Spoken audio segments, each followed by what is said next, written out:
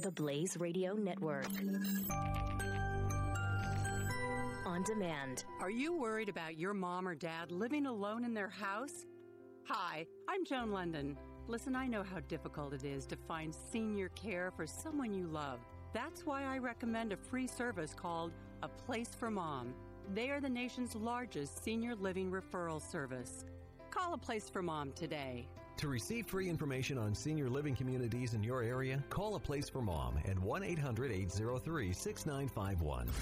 The more the world changes, the more we find comfort in things that never change. This is Rabbi Daniel Lapin On Demand on the Blaze Radio Network. Welcome again, everybody, loyal listeners all around the world. Welcome to the Rabbi Daniel Lapin Show. And a slight departure from plan. We've always got to be able to roll with the punches, right? We've got to be able to go with the flow. We've got to be able to chill. We've got to be able to take it as it comes. And I had intended that this particular show was going to be devoted to discussing the kind of men that women like surrendering to, the kind of men that women want to join their fortunes with. But after a number of days on preparing that particular show, which I'm going to postpone either to next week or the week after, I realized that I had to talk about something entirely different. Because, ladies and gentlemen, I was selected this past week for special treatment. I was selected for the kind of treatment that American universities have been handing out to speakers of whom they disapprove. And so there I was, scheduled this last Tuesday night to speak for a college in Northern California. And for more details on it, by the way, you can go to my website where Susan Lapin wrote Susan's Musings based entirely on exactly what happened this past Tuesday night. And the title of that Musings, the one you're going to be looking for on the page is... Hello, I've got to find the Kenyatta College Core Curriculum, Bullying. The Kenyatta College Core Curriculum, Bullying, and that was the dulcet tones of Susan Lapin you heard. So head over to RabbiDanielLapin.com and take a look at at Susan's Musics for the full story. You'll also find it on Facebook, Rabbi Daniel Lapin, and also on Twitter, Daniel @DanielLapin. But I can do just a little bit better than that because I can take you right there into the main theater at this college in one of the most privileged corners of one of the most privileged states in the country. This is the San Mateo, not far from Hillsborough. This not far. It's in Palo Alto is around the corner. Stanford University around the corner. We're talking about a pretty Tony neighborhood. And so, the least I thought was that I would be treated. Oh, forget it. You know I didn't expect that. But what actually did happen is rather extraordinary. And instead of just describing it to you, I'm going to play it to you. So what you're going to hear is that the next two segments are the first part of the lecture. When you come to the end of segment 2, that's when, during the last few minutes of segment 2, you're going to hear the disruption. And the disruption went on, but then I end section 2 of the podcast right there because I didn't see the point in subjecting you to 20 minutes of 5 shrill harridans shrieking their heads off. And it didn't even make any sense. That's the crazy thing. The things they were screaming about was education is a right, not just for the rich and white. I mean, that wasn't the subject of my talk. The subject of the talk was that making money is moral. That was the assertion. So, you'd have thought that they'd attack me on that, but no, it wasn't on that. And then the attack was that I'm a fascist. But what was quite amazing was that 300 people in the audience were held hostage by 5 or 6 young women holding up placards, standing in their seats, shrieking at the top of their voices, and there's absolutely nothing to be. And you know what was really disturbing was that university administrators, senior university administrators, who had told me, I'd been told they were coming to the lecture, were there. And half a dozen university security men were there and had been told to stand down to do absolutely nothing. Really, what these folks all need is a Rabbi Daniel Lapin course on the perils of profanity. And that's exactly what you can get. Special price download on the website. Head over to RabbiDanielLapin.com and look for a beautiful program on how to improve your eloquence, your ability to articulate fluently. It's called The Perils of Profanity. It's not just about profanity, but it's about how to truly expand your ability to communicate. So take a look at The Perils of Profanity. The download is, I think it's only $5, and you can just get hold of that. And, you know, maybe you can supply it to some of these demented cretins on the university campus who are so incapable of even formulating an argument. At one point, in an attempt to sort of diffuse the situation, I said to one of the girls from the stage, I said, look, if you've got a question, go ahead and ask it. Well, she was so flustered, and she started babbling on about the pharmaceutical industry. You'll hear it all. It's coming right up. So the first segment coming right up, pretty straightforward, no interference, straightforward lecture. Section 2 starts with, the lecture continues. And as we come to the end of Section 2, that's when it goes completely nuts. And I will join you again after that in real time to tell you what happened next. I am your rabbi, Rabbi Daniel Lapin. The website is RabbiDanielLapin.com. And head over also at RabbiDanielLapin.com to read Susan's musings for a full written account from Susan's perspective. Yes, she was there. Ancient solutions to modern problems. This is Rabbi Daniel Lapin, on demand on the Blaze Radio Network. If you or a loved one is struggling with drug or alcohol addiction and are serious about getting help, call us now at 855-820-2797. You can get clean and sober in as little as 7 days. Your insurance company may cover 100% of all costs with little to no out-of-pocket expenses. Our trained addiction specialists are available 24/7 and all calls are free and confidential. Just call us at 855-820-2797. How much longer are you going to suffer with addiction? Let us find you the best treatment center that fits your unique needs. Call us now at 855-820-2797. Rabbi Daniel Lapin returns with more of how the world really works on the Blaze Radio Network on demand. They required it. Thank you very much indeed, Tommy. I appreciate that and wish my mom was alive to hear it. And thank you for the gracious introduction. Also, thank you to the academic advisor, Professor Anna Budd. I have no doubt that my entire outlook will be enormously enriched after the opportunity of spending some time with her this evening.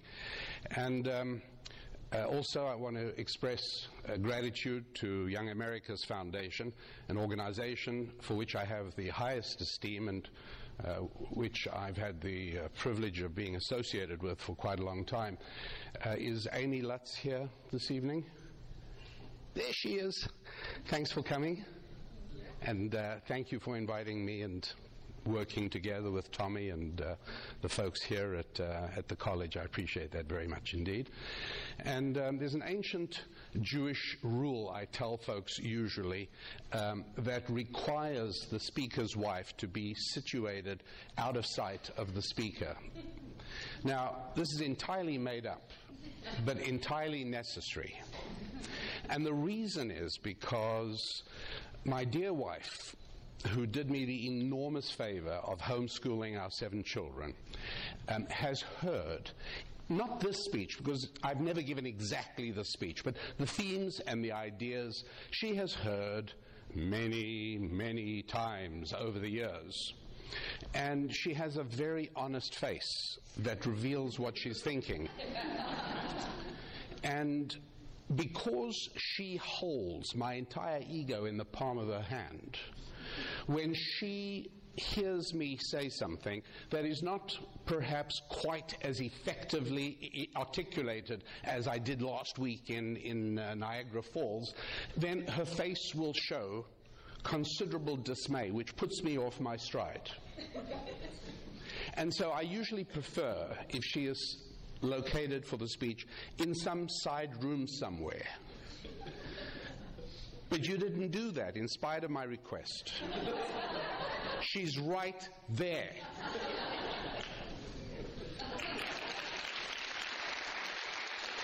Okay, that's quite enough of that. Thanks for coming, Susan. I appreciate it, really. It's no fun traveling without her, so here we are.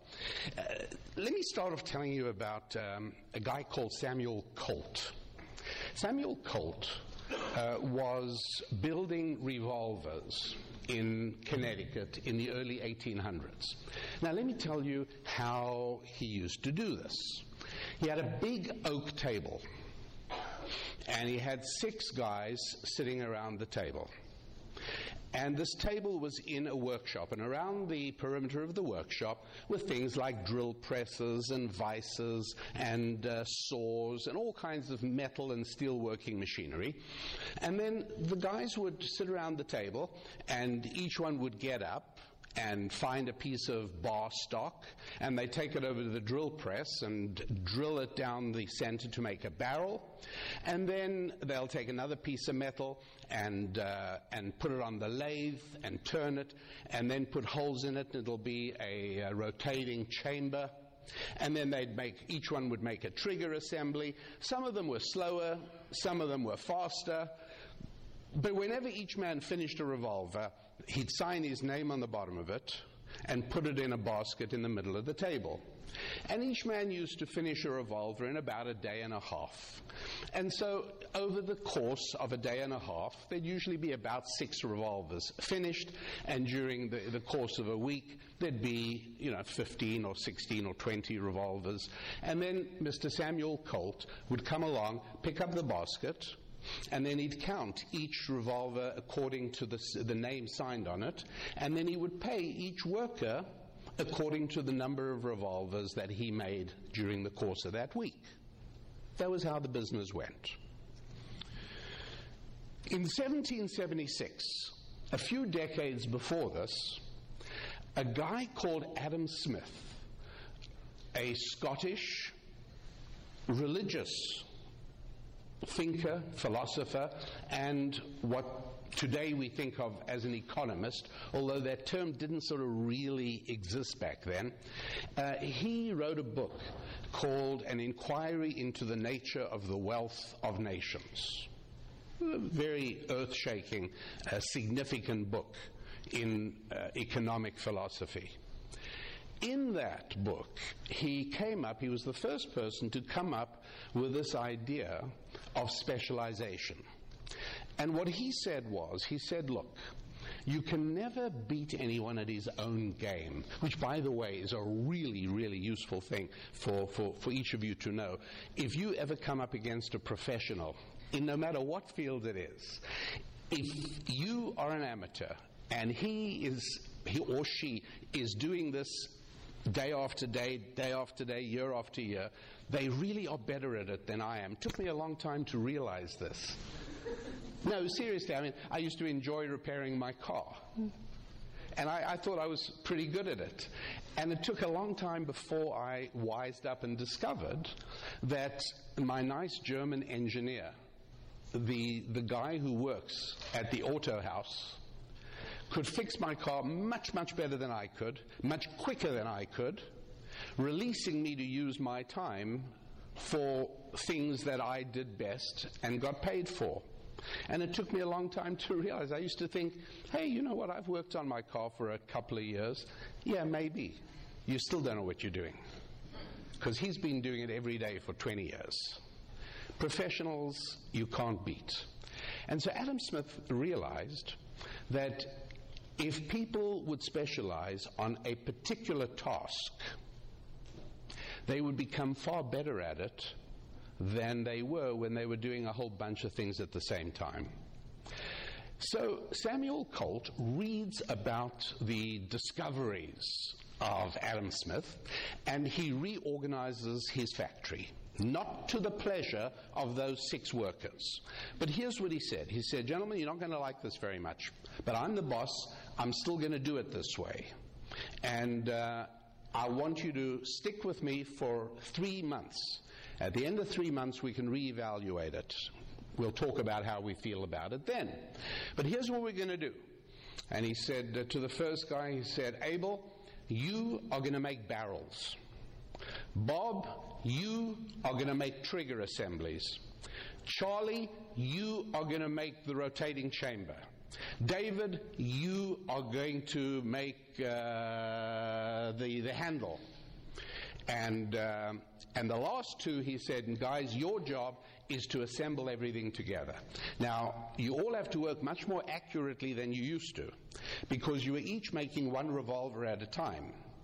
And so you could adjust and file and saw and drill a little bit till everything fitted. But now, the last 2 guys are going to reach into the basket in front of you. They're going to pull out 1 barrel, 1 trigger, 1 handle, 1 rotating chamber, 1 sights assembly, and then they're going to put it all together. Everything has to fit.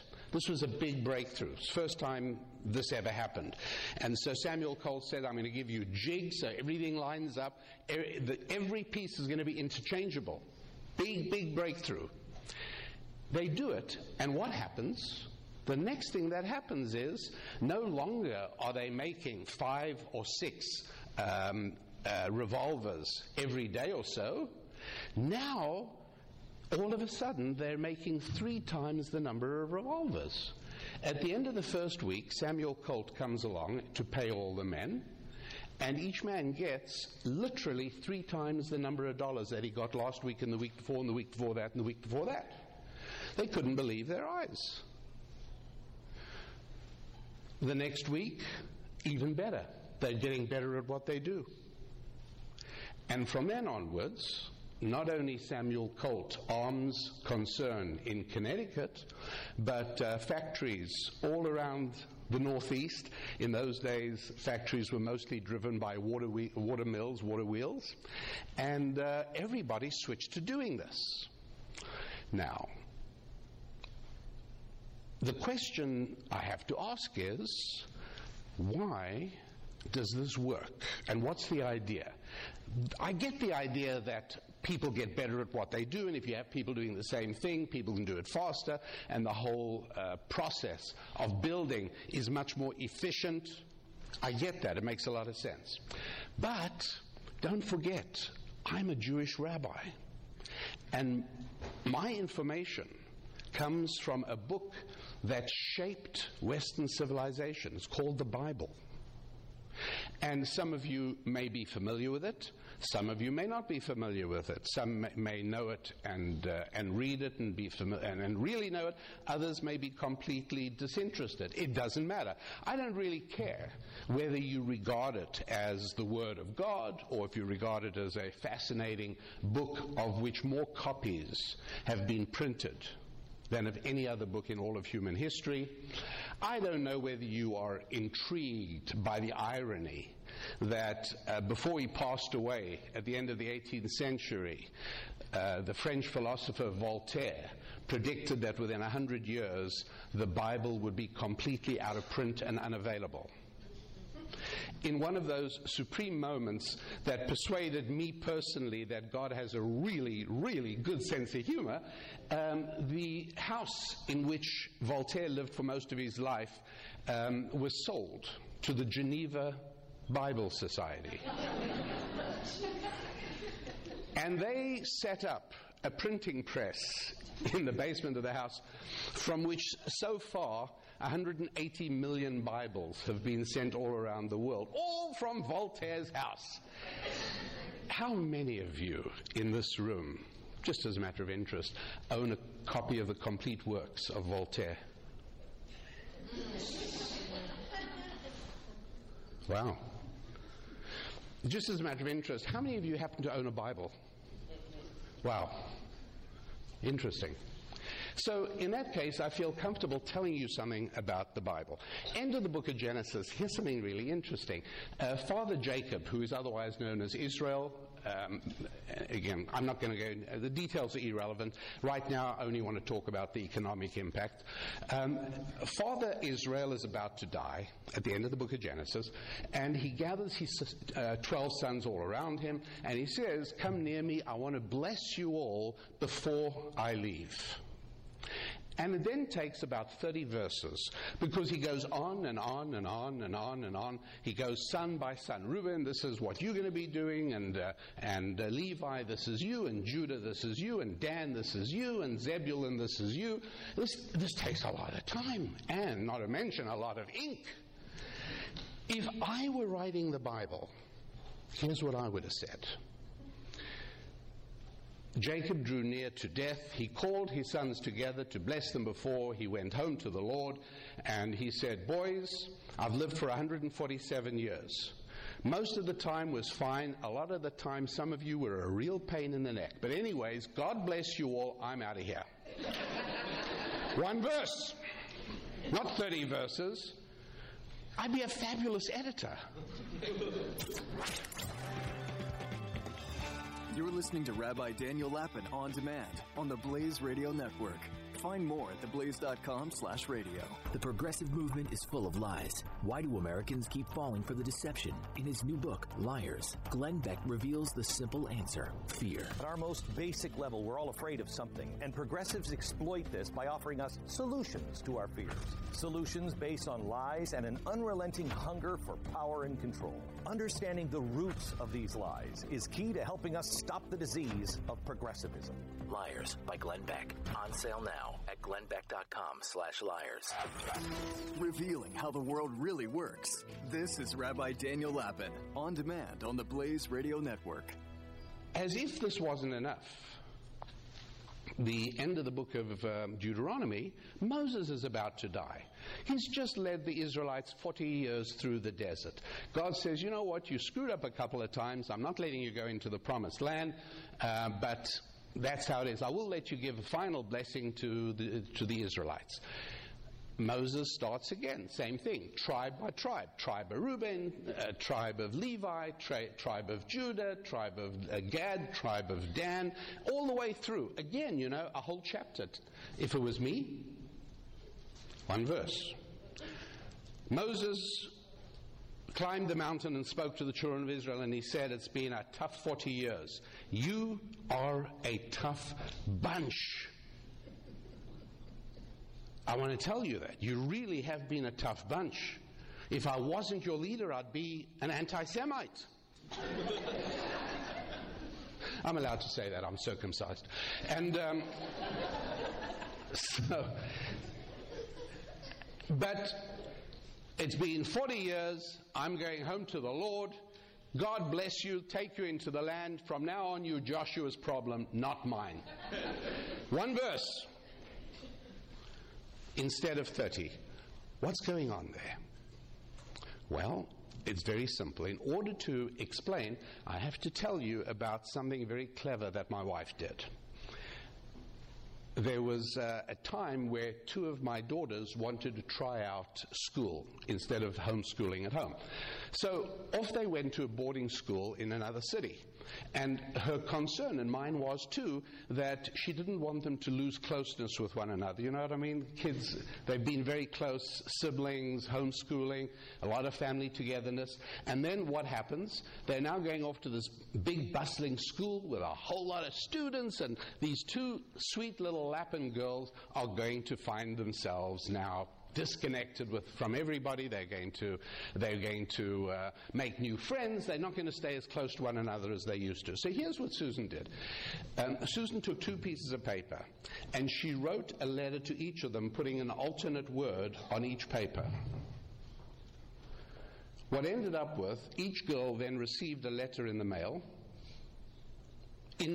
completely unintelligible, because it's got every second letter Every second word, pardon me, every second word. The only way for them to read a letter from home and catch up on all the news from the family was to get together. And they had to put their papers together and read them together, and they'd have gales of laughter as they were giggling at how silly Mommy was for doing it like this, but it achieved our goal, to make absolutely sure that twice a week they got together. You may be getting a clue as to what's going on with Israel and with Moses. In order to really get it clear, can we jump back to Connecticut, early 19th century? I want to ask you to think through what happened in the old original Samuel Colt revolver factory when one of the men didn't show up for work. What was the attitude of the other 5 guys? Didn't care, exactly. They didn't care. Why should they? All it meant is that at lunchtime there'd be a little more beer for them. Who cares?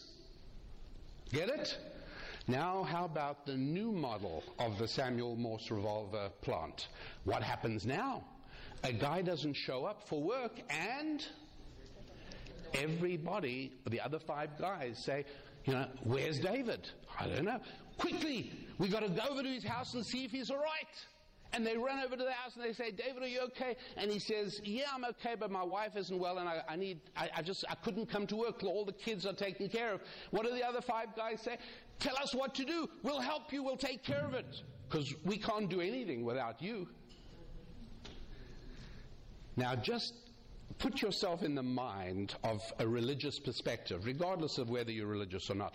But put yourself in the mind of trying to understand, which would God prefer? Human relationships, where we care for one another, and where our entire identities are shaped by the people in our lives. And the more different they are from us, the more they think in a different way, the more they contribute, the more they make us grow, the more they make us into the kind of people we want to become. And so specialization is another way of situating human beings in a way that they need one another. If I made all my own clothing and all my own shoes and all my own needs, I wouldn't need anybody. But I spend a lot of time on my feet, and I found it very difficult to find shoes that are comfortable to stand in for a long period of time. But I did. I found a pair of shoes. And I literally pray for the welfare of Allen Edmonds Shoe Company. I do. Because I really don't want them to go out of business. Companies go out of business, it does happen. And I really don't want to start looking for a pair of shoes that works for me. The only way that happens is if I didn't make my own shoes. And that is why Israel blessed his 12 sons separately, to make sure that each son would need the others. When you have a neighborhood, a society, a community, a culture, where everybody is a subsistence peasant, where everybody takes care of only his own needs, each and every person grows his own potatoes and his own wheat, and each person keeps dairy cattle, and each person keeps sheep, and each person weaves his own cloth for clothing. What's the relationship between everybody? No relationship, or at best they see one another as competitors for resources. But when you set up a system of specialization, now all of a sudden we're allies in the struggle to wrest a living from an often reluctant earth. We're allies because I can't do it without you and you can't do it without me. So it's no surprise to a religious person, it's no surprise that God creates a beautiful economic incentive. He says, if you specialize, I'll let you make 3 or 4 or 5 or maybe 10 times the money you were making before. And that gives you more options in life. That's a good thing. In 1953, in May of 1953, an interesting thing happened. A guy called Sir Edmund, he wasn't Sir then, Edmund Hillary, went with his friend Sherpa Tenzing Norgay up to the very top of Mount Everest. Never been done before. And they came down. It was an unbelievable achievement because all the indications up to then were that no human being could make it. Nearly 30,000 feet, very little, very thin air, almost no oxygen. The weather is appalling, the conditions are terrible. It couldn't be done. But Edmund Hillary and Tenzing Norgay did it. I wonder if any of you know approximately how many people have climbed Everest since then. Would you say 10? Would the number, the order of magnitude be closest to 10 people since then, 100 or 1,000? Yeah, it's well over 1,000 people have climbed Mount Everest. I'm not saying I could do it. Okay, you didn't need to laugh at that statement.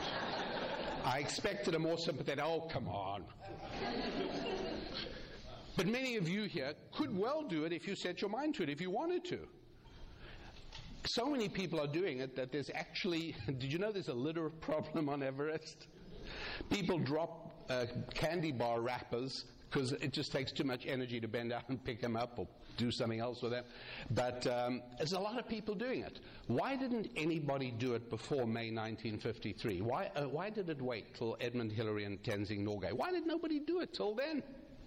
Because they didn't believe that it could be done. Wow. Only 1 year later, May 1954, a guy called Roger Bannister does something which not only didn't anyone think could be done, but people were sure would kill an athlete in the attempt. A 4-minute mile was not possible. Do you have a 4-minute miler at this college? I bet you do. I wouldn't be at all surprised. Do you have an athletics program here? Yeah, you probably do. How many people have run a 4-minute mile since Roger Bannister did in May 1953? Thousands. Not saying I could. You never learn, do you? That was a test. All right. Anyways, it doesn't matter. Why didn't anyone run a 4-minute mile before? Because they didn't believe that it could be done. Nobody can truly succeed at any activity that deep in their hearts they consider to be morally reprehensible. Nobody can ever succeed at any activity that deep in your heart you believe you cannot do. The day will come for all of you when you will want to have a few dollars in your pocket.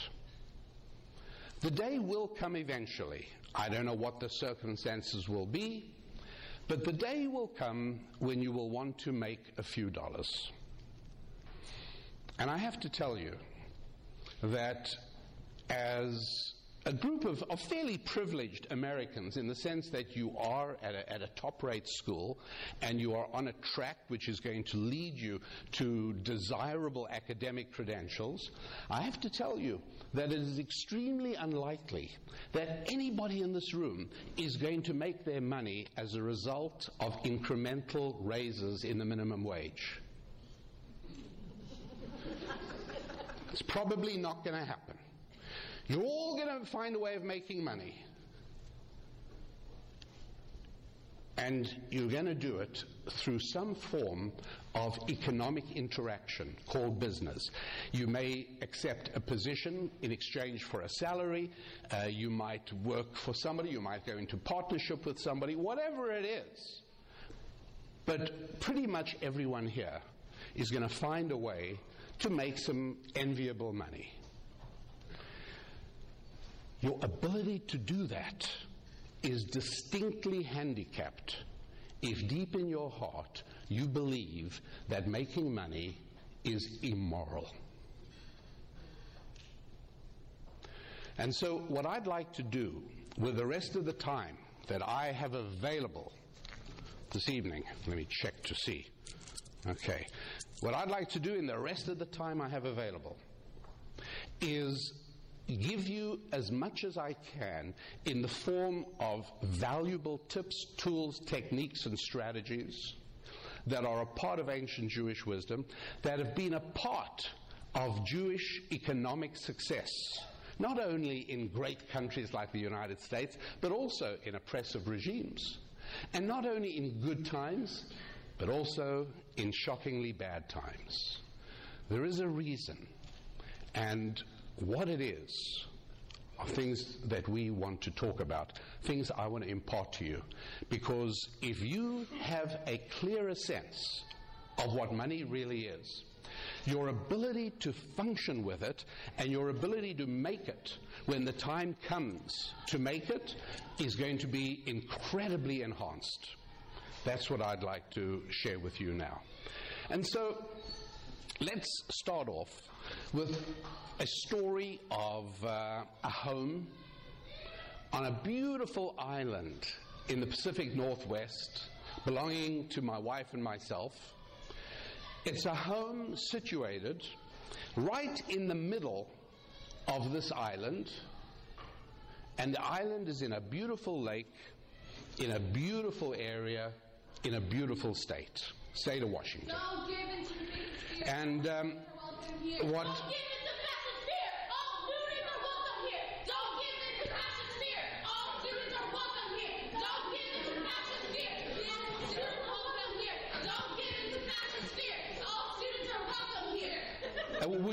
Would you like to just tell me how much time you need for this? I can carry on when you're done. We've sat through your talk. You justify genocide of people. All right. All right. Please go home, please. We'd like to listen. We would like to protect our home. This is our community. You cannot perpetuate any kind of hatred. Okay, listen, we're not going to enter into a cross argument here. You've had your say. We've heard you. If you have anything new to add to it, I don't want you to repeat yourself because we get bored real quick around here. So if you've got anything new to add, say it now. I'm giving you a chance, and then I'd like to continue doing what people expect me to do here now. You say that making money can never be committed if you deep in your heart have a moral compass. So how do you justify the contortion of our healthcare system, of the pharmaceutical industry, to make poor people die because they can't afford healthcare? Great question, and if you sit down, I will answer it. Sit down, put away your poster now. If that was a genuine question, I'm taking you at your word, I would like to answer that. I will get to it. Sit down now. Go on. This is a real novel idea. We have a conversation. We are having a conversation. Right, but the audience is seated, the speaker is standing. So why don't you sit down now? That would be the polite thing to do. You've had your say. White supremacy is not polite. I've listened to your question. Sit down now and let's carry on. Shall we do that? Come on, folks. Let's not make this any more ridiculous than it really is. Do you want to become... All right. Are you sitting down? If you ask a question, I presume it's because you ask it in good faith. That's what I thought. But right? So you want an answer, don't you? So sit down, I'll tell you the answer. You're only going to stand and make yourself uncomfortable. Don't do it.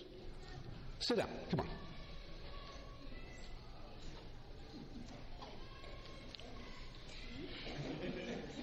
I thought your question was asked in good faith. You can still answer the question while we're standing. Yeah, I would like you to sit down. We would not like to sit down. Okay, thanks. All right, in that case... Well, I'm not going to sit down since you'd like to sit down. Capitalism fuels medical research that saves lives. All right. Okay, believe me, a discourse which is being violated now in a way which is it's laughable and pathetic. What's laughable So, and pathetic? okay, that's enough. Perpetuation of Islamophobia that Good. targets our Muslim students on a daily basis. Okay, it's very nice, and maybe you can hold a lecture in another room telling folks all about it. Okay? But right now, this is my lecture. And you're being very, very rude. Not only to me, but to your fellow students.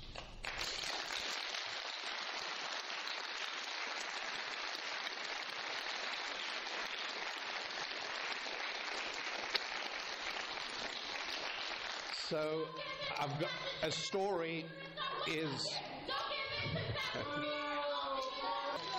All right. And, folks, I'll have the time to take care of that.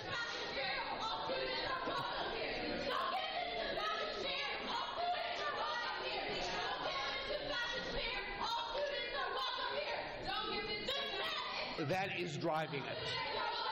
And in order to explain that, I have to clarify. There's still more to come from Rabbi Daniel Lapin On Demand on the Blaze Radio Network. My sister-in-law just had a baby boy, and that's great news. But with that great news comes a lot of cost. And she works in the medical industry, so, you know, you can guess her student loans are gigantic. These things can completely wipe you out if you don't get a handle on them. How do you do that? Credible.com. Credible is a private online marketplace of lenders. It's simple. You just go there, answer a few questions, and right away you get real rates, not ranges of rates, from multiple lenders competing to refi your student loans at historically low rates. Your data is secure. It's not going to affect your credit. And thankfully, you will not get spammed. Credible saves the average student almost $19,000. 19 grand for a new car. Take a great vacation every year. Why not try it? For a limited time, Blaze listeners get an extra $200 when they refi with Credible. Go to credible.com/blaze. Credible.com/blaze. It's credible.com/blaze. With stories in the areas of family, friendship, faith, and finance, this is Rabbi Daniel Lapin. Only on the Blaze Radio Network On Demand. Okay, back with you in real time now as I look back with the hindsight of 48 hours of what was happening at this college in Northern California on Tuesday night. And so at that point, bedlam broke out. And again, university administrators sitting serenely, watching, not an expression on their faces. Security people sort of shifting from leg to leg, not exactly knowing. I mean, they've been told to do nothing, so there they are standing. But it's obvious that the situation is getting a little out of control. The lecture was sponsored by Young America's Foundation, and there was a very outstanding group of students.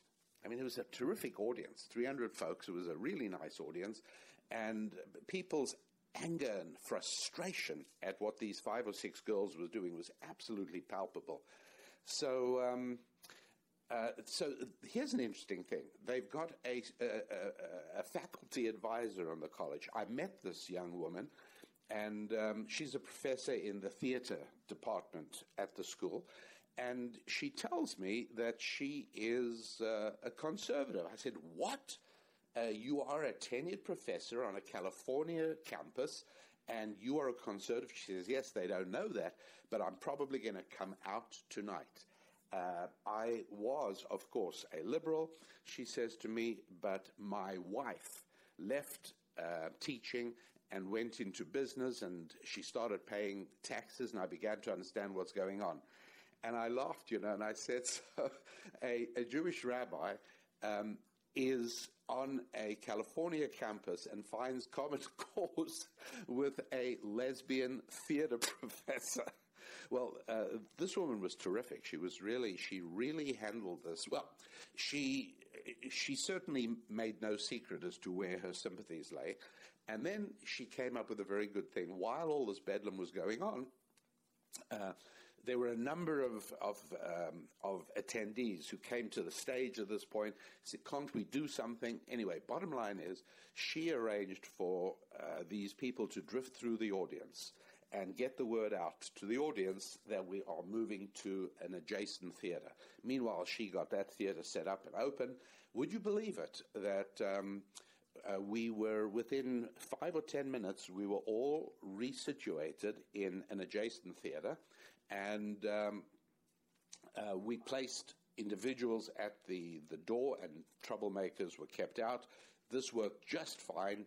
And when we pick up now on this next segment number 3, we are now in a completely new theater.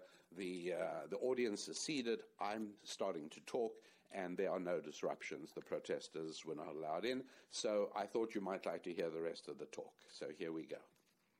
Oh, and sorry, don't forget, a full written account of what happened.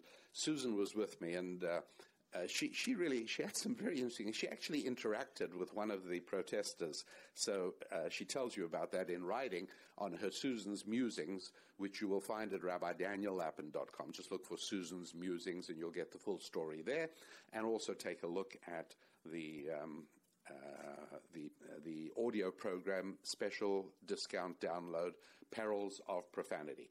Your Rabbi, that's me, back with you in just a moment. More to come from Rabbi Daniel Lappin, revealing how the world really works. On demand on the Blaze Radio Network. Matt Walsh. Most of the kids that are on these college campuses are extremely safe. They've been safe their whole lives. They've never encountered danger of any kind physically, yet we're so afraid. And I think there appear to be two things that young people these days are afraid of. But those two things are ideas and adulthood. And most of the problems that we're seeing in the millennial generation really comes down to that. Matt Walsh. Available on demand anytime at theblaze.com/radio. We now return with Rabbi Daniel Lappin on demand on the Blaze Radio Network. Now, where were we up to?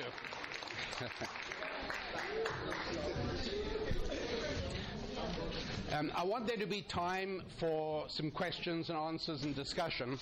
So I'm going to try as much as possible to get through the basic material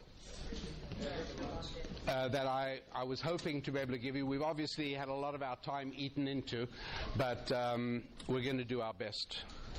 This was a good solution. Is Professor Anna Budd here? She's probably outside. Okay. Sorry? No. You're welcome. Welcome to sit down. Okay. I'm sorry you guys have had to deal with us. I really am. It's. So I'll tell you the honest truth. I don't usually speak on campus. It's frankly not worth it. Yeah. The difference here is that Young America's Foundation, YAF, is involved and asked me to be here, and because of a relationship, when they say go, I go. That's all there is to it. So yeah, it's just not worth it. So I usually speak to business groups, people who are trying to build businesses. I speak to entrepreneurial groups. Just a little while ago, Susan and I had a wonderful experience. We did a program for 1,200 female entrepreneurs in Phoenix, 1,500 female entrepreneurs in Fort Worth near Dallas, and these are people who are trying to figure out how to build businesses and how to make money. And obviously what they needed to know is exactly what you need to know, which is it a moral thing to do? Is somehow saying, I want to make money, is that a moral sellout? Does that mean you are a greedy person? Does that mean you're a bad person? That's really the fundamental question. Because as I want to say as I said, but I should have said as I tried to say, the problem is that nobody can succeed at anything that deep in your heart you consider to be morally reprehensible. It just doesn't work. And so as long as anybody has the deep belief that somehow what they are doing is hurting other people, because that is the idea. So let me give you a very quick insight here, and that is understanding the difference between physical and spiritual. Very quickly, the differences are examples. My weight is physical. My skin color is physical. How much hair you have on your head? You thought I'd say me. Is physical. Whether you are tall or short, physical. Whether you are male or female, physical. What's spiritual? Your optimism, your integrity, your ability to bounce back from defeat, your ability to pick yourself up again. These are spiritual. And in the majority of cases, when you hire somebody for your company, are you hiring for physical qualities or are you hiring for spiritual qualities? And why don't we just wait for a few moments to give everybody a chance to sit down and make themselves comfortable.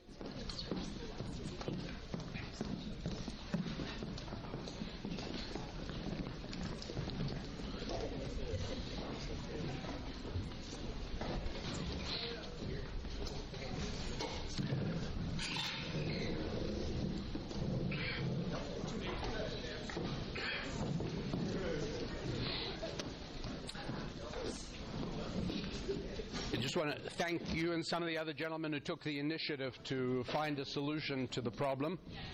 Thanks all. Thanks, guys. Thank you.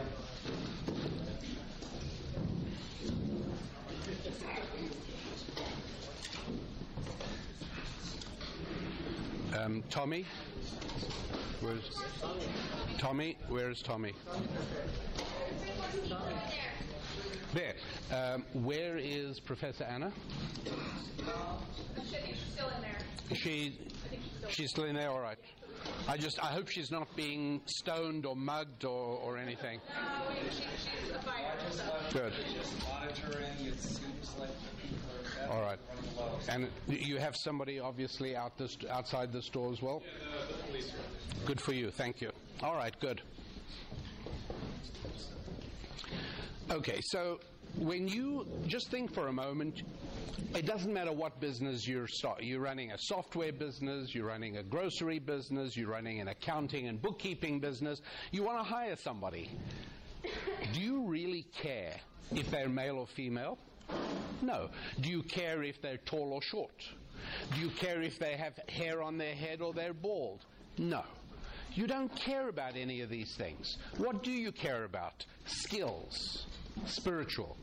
You care about integrity, spiritual. You care about diligence, spiritual. You care about their ability to keep on pushing even when they don't feel like it, spiritual. Sales. I consider sales to be one of the finest professions in the world, because if you've learned how to sell, you can walk into a job in any place, anywhere, anytime, if you know how to sell. Okay. These are all physical qualities. These are all spiritual qualities we need. Who cares about physical qualities? If you are hiring a model for a line of swimsuits, then believe me, you need to watch out for the physical qualities. I mean, take me, for example. I actually applied for a job as a swimsuit model a number of years. Jeez, I wish you wouldn't laugh when I say that. Yeah. Professor Anna, come sit down.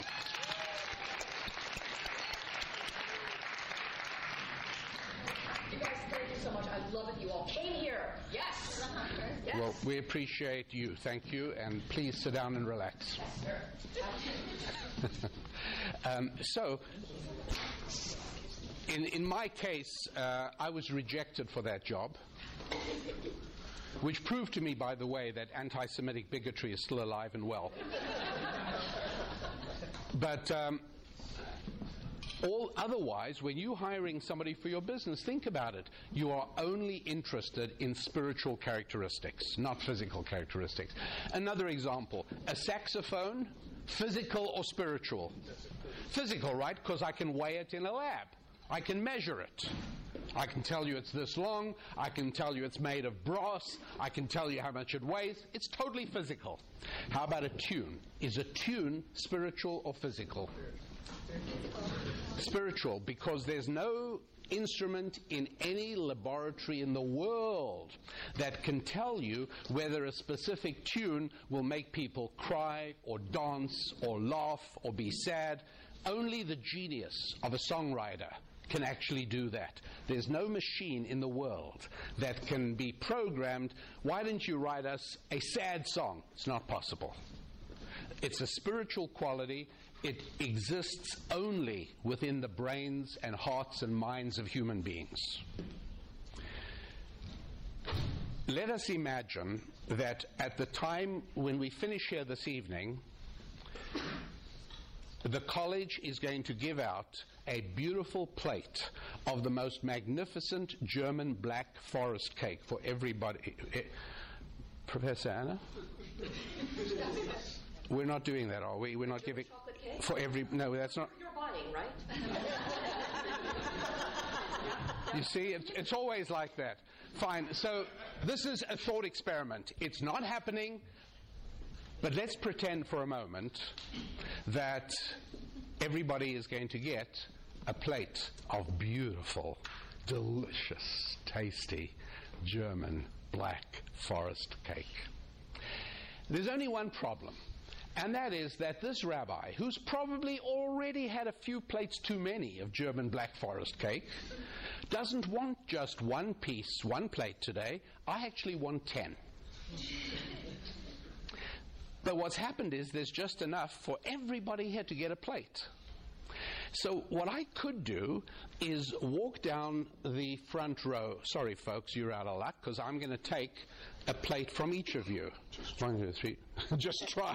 That's spiritual. That's good, yeah. That willpower is totally spiritual. I take 9 plates of German Black Forest cake from you. I add it to mine. I now have 10. Sorry? Including your wife's plate? I took hers as well, yes. I took her, because she shouldn't be sitting where I can see her. And so I've got 10. But because I have 10, there's 9 people here who have none. That is what those pathetic creatures outside think about money.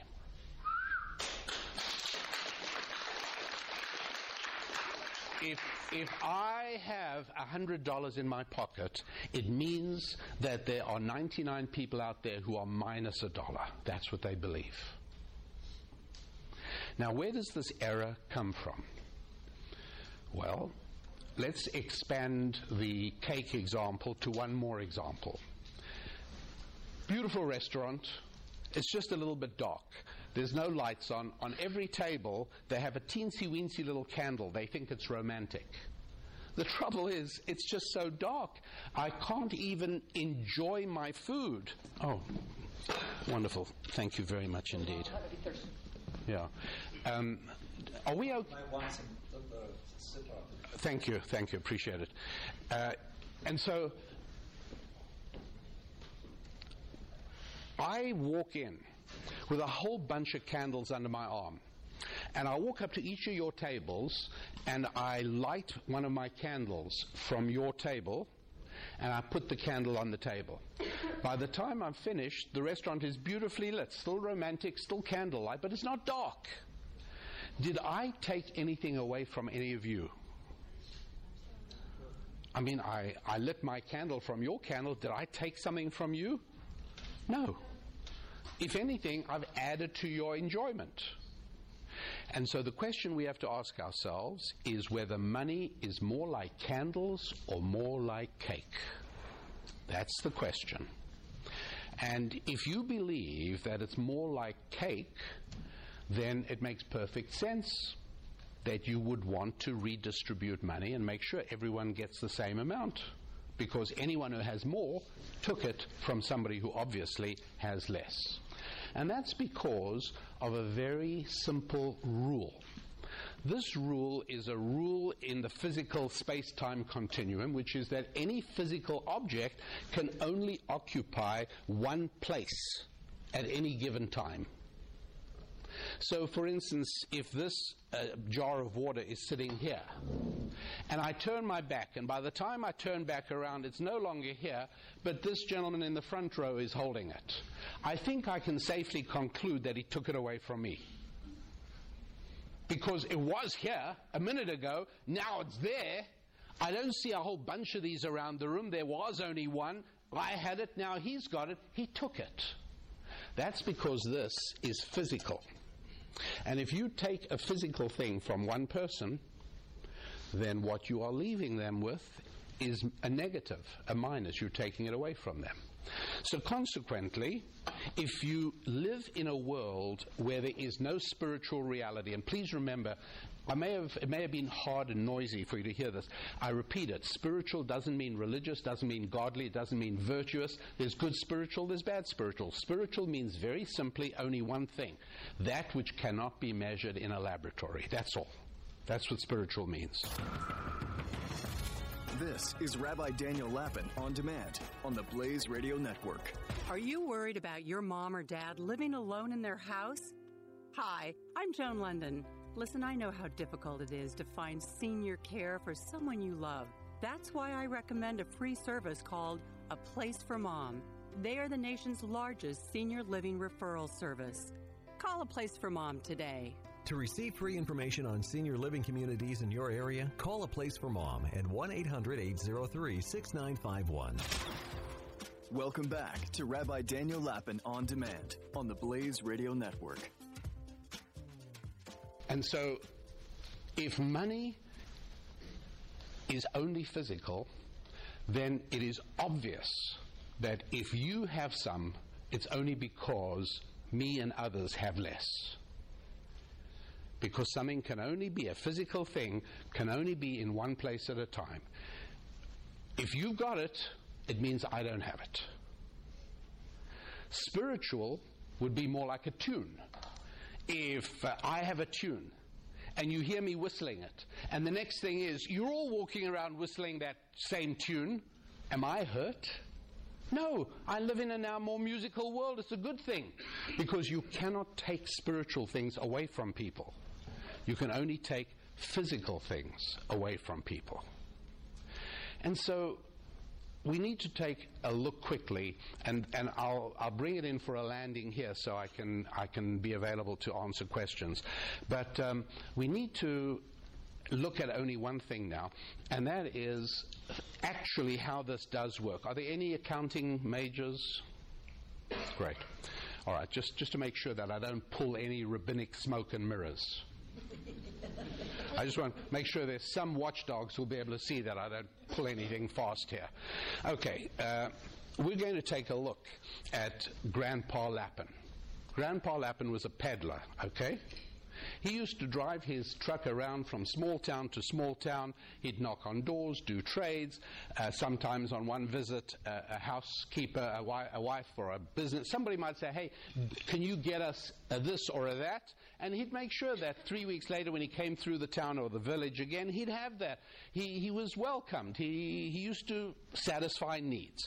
So we're going to take a real quick look at a day in the life of Grandpa Lapin. And we're going to make it really short. We're going to leave out closed doors. We're going to leave out nobody home stories. We're going to make this simple, straightforward. Everything works smoothly. Grandpa Lapin knocks on house number 1, okay? Lady comes to the door and he says, hi, do you have anything here that you don't need? And she thinks for a moment. She says, well, we do have the table we're getting rid of, an old table. He says, what are you doing with it? She says, we're putting it out in the alley, and on Tuesday, the city will come by and pick it up and take it away to the dump. Grandpa Lapin says, for free? She says, when does government ever do anything for free? Grandpa Lapin says, you got a point. What are they charging you? She says, they're charging us $5 to take away our old table. Grandpa Lapin says, have I got a deal for you? I will give you $5 if you help me load the table on my pickup. I'll give you $5. She couldn't be happier. They load the thing on Grandpa Lapin's pickup, and just before they drive away, I want to ask you all, how has the financial statement of this family improved by how much by Grandpa Lapin knocking on their door? $10. Beautiful. When I asked this question at Harvard Business School, 4 of the professors said 5. It's true. It's true. It's right. You all got it exactly right. She no longer has to take out of her pocket $5 to give to the city, so she's got that $5 back, and Grandpa Lapin gave her $5. She's up $10. Grandpa Lapin stops at the hardware store, pays $1 for some paint and some nails up the wobbly leg, paints the scratches out on the table, knocks on the second door. Lady opens the door and he says, "Hi, anybody here need a table?" She says, "Well, my daughter's getting married next week. Maybe she does. We'll check with her." So they call the daughter. She comes out and they say, "Hey," Grandpa Lappin says, "what are you doing for a table for your new home?" She says, "We were thinking of going to the furniture store at IKEA and getting a table." Grandpa Lappin says, "How much was the table going to cost you?" She says, $20, unassembled. So Grandpa Lappin says, "Well, out on my pickup truck, I got a table." Now, mind you, it's used. It had a scratch. I painted it out. It had a wobbly leg. I nailed it. But you could have that for $10. She says, save 50%? Of course I want to do that. Let me take a look at it. She says, "This is plenty good enough." They carry it into the house and leave it there. And now I need to run a quick check again. How much better off is this family because Grandpa Lappin stopped by? Also 10, right? Because they were going to pay 20, but now they only have to pay 10. You with me? Okay. So as a whole, oh, by the way, some of you are feeling sorry for IKEA. You don't have to, because nothing has changed for them. Whatever inventory they had yesterday, they've still got today. Nothing has changed. They are where they were. But family number 2 is up $10. Family number 1 is up $10. So aggregate village-wide, how much better off is this village because Grandpa Lappin swung by?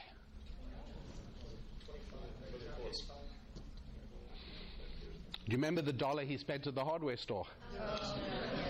$21. The village is better off. And now look, here's the hard question. Get this right, and I'll let you out early. This question is, how much arbitrage is in Grandpa Lappin's pocket? What profit does he have? You're so good. You're so good. That's right. If you work the problem backwards, start with the second family and then do the first, you'll see how it works out. Second family gave him $10, right? He gave one of those dollars to the hardware store, so he's got 9, and he gave 5 to the first lady. So he's left with 4. Even though in reality it worked in the other sequence, the other direction, the arithmetic can work forwards or backwards, same thing. So Grandpa Lappin's better off by $4. The village is better off by $21. This is a miracle. Where did all this come from? How did this happen?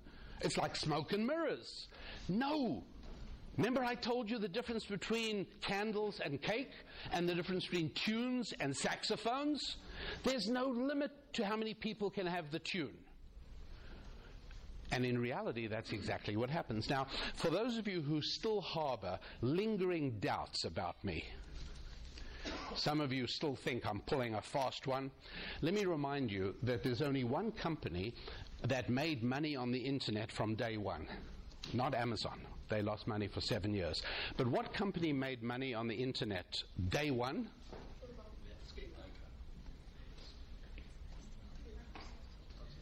Sorry? A company that lets people do what Grandpa Lappin did. eBay. Now, I checked up with eBay to see how many transactions typically are going on at any given instant on eBay. Do you know what the answer is, by the way? Anyone want to guess? 70,000 is the right answer. 70,000 transactions are going on any moment on eBay. You want to know what the best definition of eBay is? 70,000 Grandpa Lappins working simultaneously. That's all it is. What eBay or Grandpa Lappin is doing is saying, "Oh, something you don't need? I'll get you money for it." And then they're going to other people and say, "Something you need? I'll get it for you cheaper." That's what eBay does, morning, noon, and night.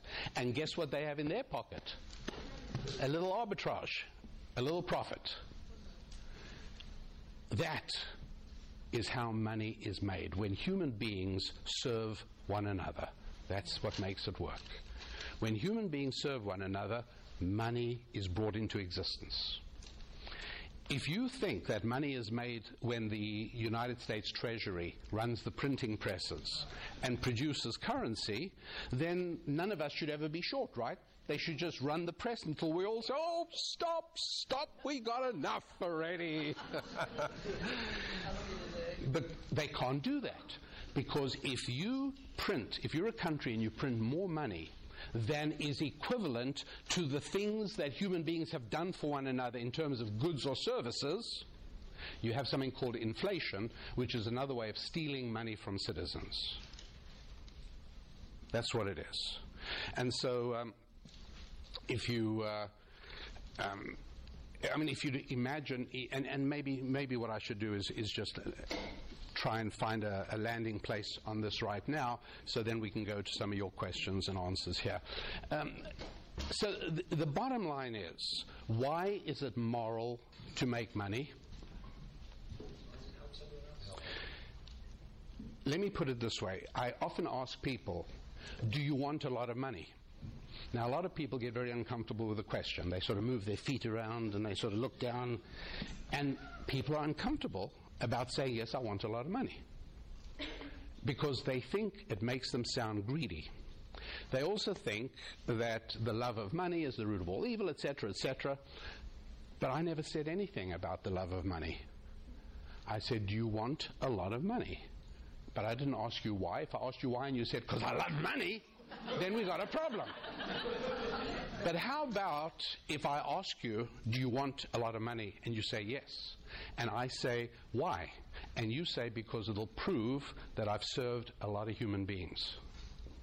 Well, now that's very interesting. So imagine that there was a nice kosher restaurant in San Mateo.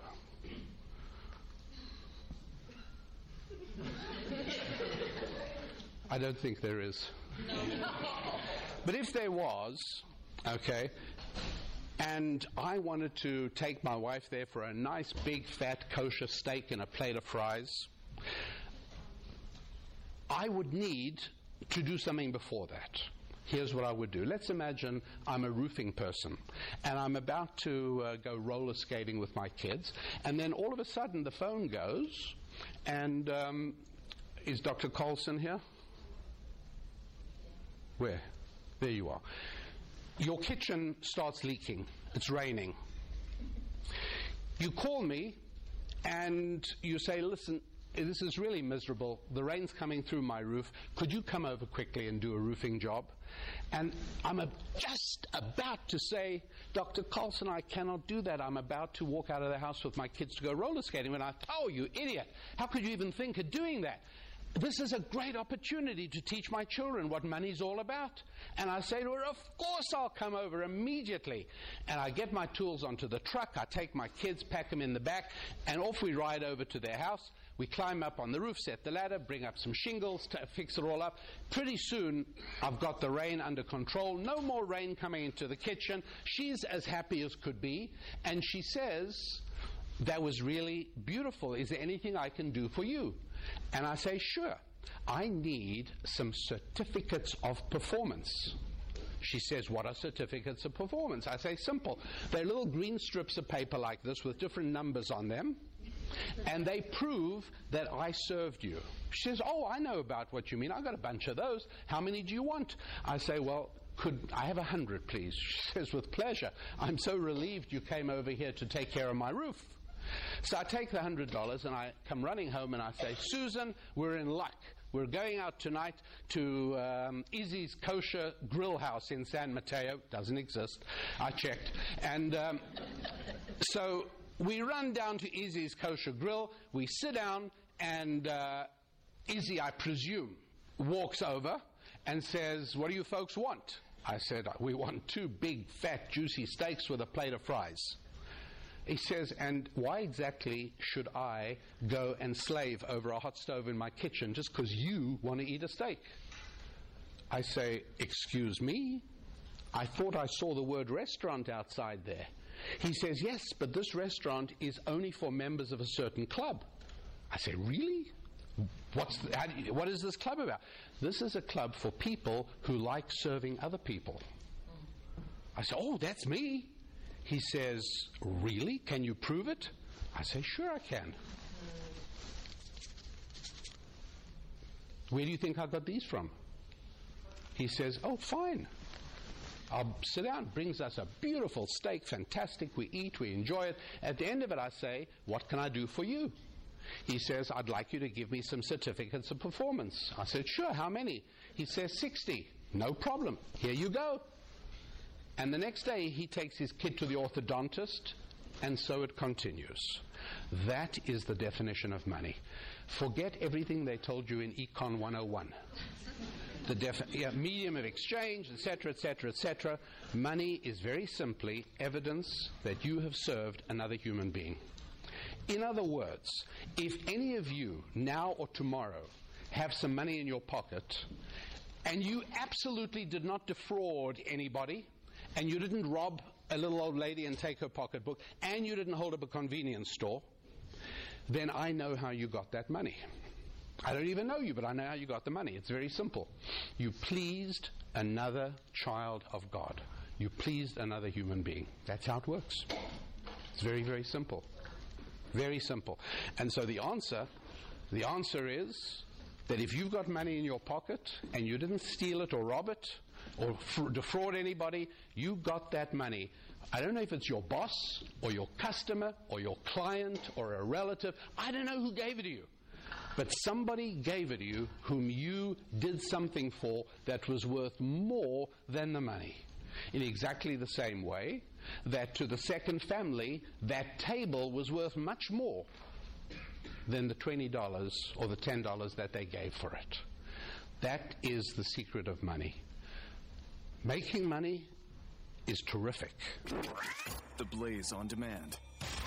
This is Rabbi Daniel Lapin. The progressive movement is full of lies. Why do Americans keep falling for the deception? In his new book, Liars, Glenn Beck reveals the simple answer: fear. At our most basic level, we're all afraid of something, and progressives exploit this by offering us solutions to our fears. Solutions based on lies and an unrelenting hunger for power and control. Understanding the roots of these lies is key to helping us stop the disease of progressivism. Liars by Glenn Beck. On sale now at glennbeck.com/liars. Welcome back to Rabbi Daniel Lapin On Demand, only on the Blaze Radio Network. Your rabbi, that's me, Rabbi Daniel Lapin, and I hope you're still there after what was a longer podcast than usual, but I decided to give you my full experience at a Northern California college just a few days ago. And look, there's no comments for me to make. You know as well as I do what's going on. The solutions, no, there's no point in discussing the solutions. We're so far away as a country from even being able to implement any solution yet.